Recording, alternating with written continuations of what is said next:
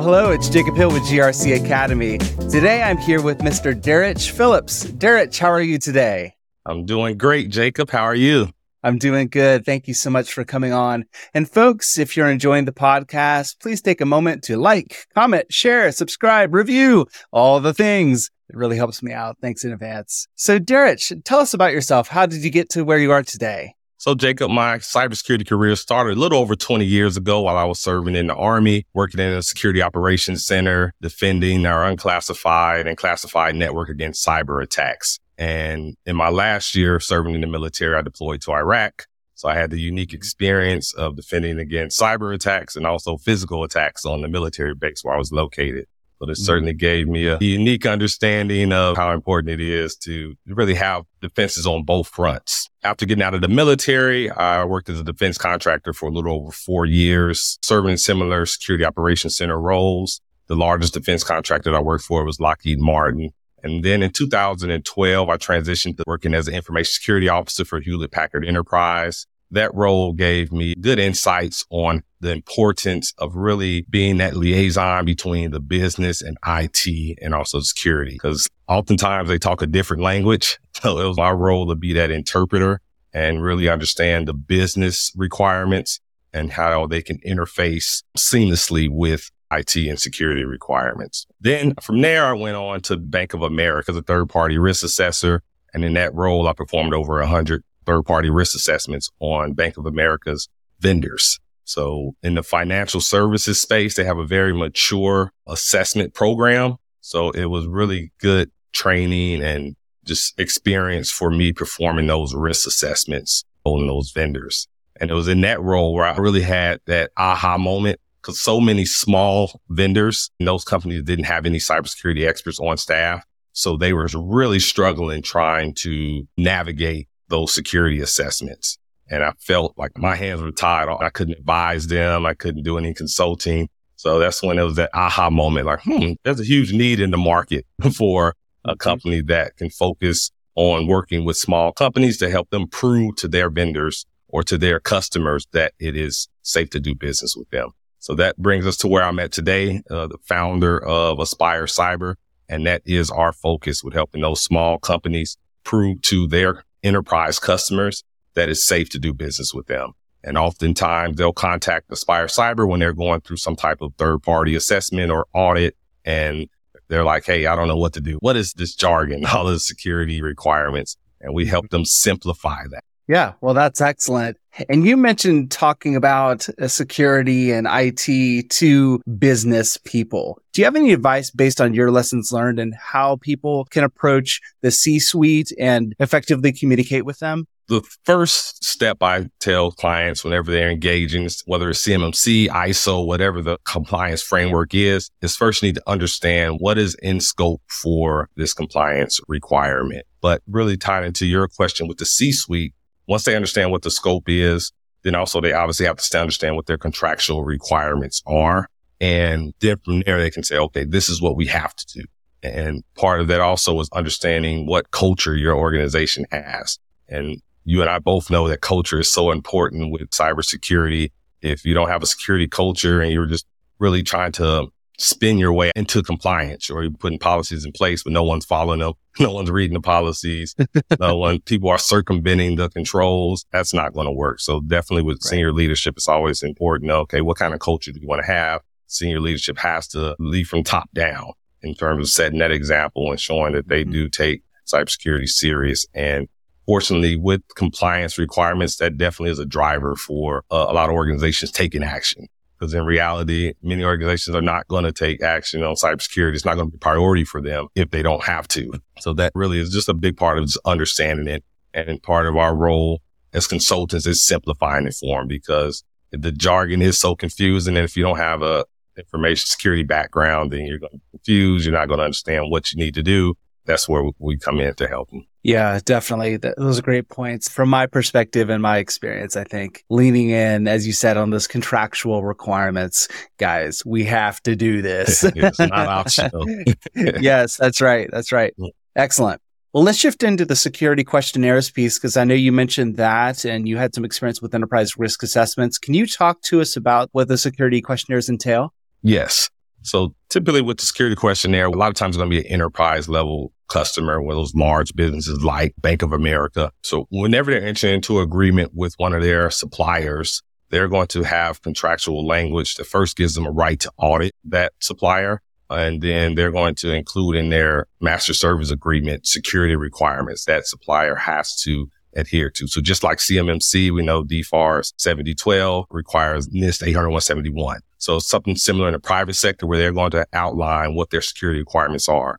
And you think about it, it makes sense. From the private sector, if they're going to share sensitive data with the supplier, financial services, they're so highly regulated. It makes no sense for them to have all those controls in place and then share it with a company that doesn't have the controls. Because we know, the controls, they follow the information. Same way with like CMMC. The security questionnaire is going to outline whatever those controls are and try to get an understanding what the security posture is of that vendor. A lot of time it'll be maybe 100 questions, 200 questions. At that point, that supplier is going to respond to that questionnaire, giving context on what current controls they have in place to satisfy their contractual requirements. And depending on the enterprise customer, they may just accept attestations or they may require evidence. And what I'm seeing a lot is, especially for software as a service companies, enterprise customers are requiring at least a SOC 2 type 2 report because they want that independent assurance.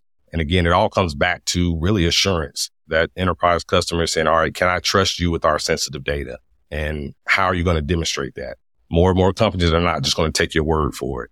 Going back to CMMC, independent assessments, and in the private sector, they want independent assessments as well. Ultimately, you have to be able to demonstrate that your company is trustworthy.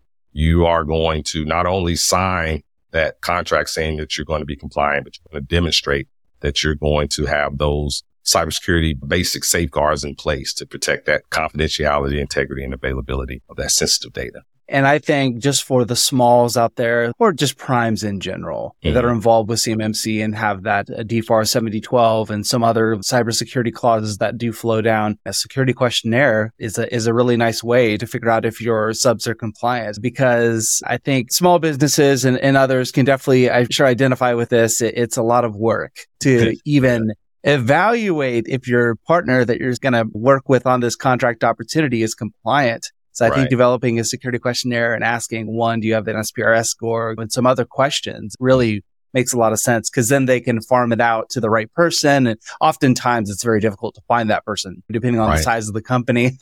So that's great. So as a business, if I receive a security questionnaire, how can I save time and ultimately money as I fill that out? Yeah, it's a common question that I get. Because we know organizations of all sizes, especially small business, have limited resources. So they definitely want to know, okay, how can I do this quickly, efficiently, and as least expensively as possible? So the first thing is, all right, what's the scope? We're going to look at the requirements. This is what we're required to do for the data that's in scope. And when I say the data that's in scope, whatever data that customer is sharing with you, that's what's in scope. So any systems, people, processes, technology that process, store, transmit that shared data, then that's what's in scope. Once we can limit that scope as much as possible, then that part alone is going to save time, money, and resources. So that really is the biggest area. And then kind of what you talked about also earlier about identifying who should be responding to those questions, because sure, it might be IT that's tasked with completing the questionnaire, but there may be questions related to HR or just sales processes or development. So you really have to make sure that the right people are answering those questions. So that would be the top areas. Ensure that you limit that scope to only the systems, people, technology that's processing, storing, and transmitting that data.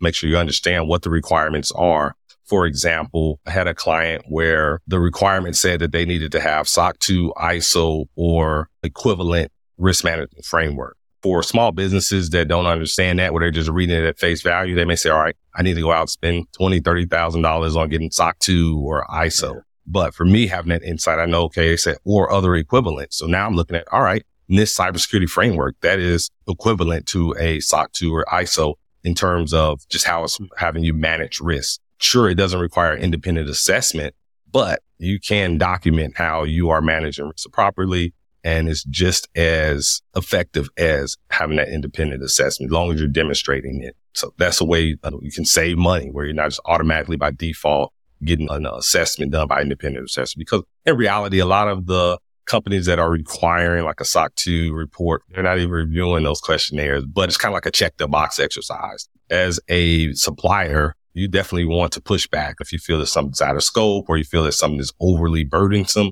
Yeah, don't be afraid to push back, because they could just be checking the box on the other end. And if you push back, a lot of times, if you word it properly, frame it correctly, they'll accept an alternative. Yeah, that's a great point. I was looking at a questionnaire that we received, and some of those requirements, they were very interesting. So I think your point about not being scared to push back, and as long as you frame it correctly and explain your position on it, I mean, who knows where that requirement actually came from? And if somebody just thought it was a great idea, there may not be anything concrete that it's tied to. So exactly. Just demonstrate this is how we're satisfying this requirement. We are aligned to NIST SBA 171, or we're aligned to the NIST cybersecurity framework, and just give them that context and pretty much connect the dots. Now, don't get me wrong. Some large companies, that's all they're going to accept is a SOC 2 type 2 report. And in that case, another way you can push back on that is, all right, we're willing to do that, and we're working towards it, and we'll be compliant by a certain date, 6 months from now or a year from now. I've seen them accept that as well. Yeah, excellent. That's really helpful. Any last thoughts before we part ways? Well, it's been a lot of fun. I appreciate you having me. I think it's an important topic. People need help, especially small businesses where they don't have the expertise on staff and they're paying a consultant or they can't afford to pay a consultant. The whole reason I started Aspire Cyber is because I saw so many companies struggling through compliance requirements, and I wanted to be a resource for them. Where can people find you? So our website is aspirecyber.com. We have a YouTube channel, Aspire Cyber, and also on LinkedIn as well. Definitely invite you to connect. Well, thank you so much for coming on. I've really enjoyed the conversation. Me too. My pleasure. Thanks, Jacob.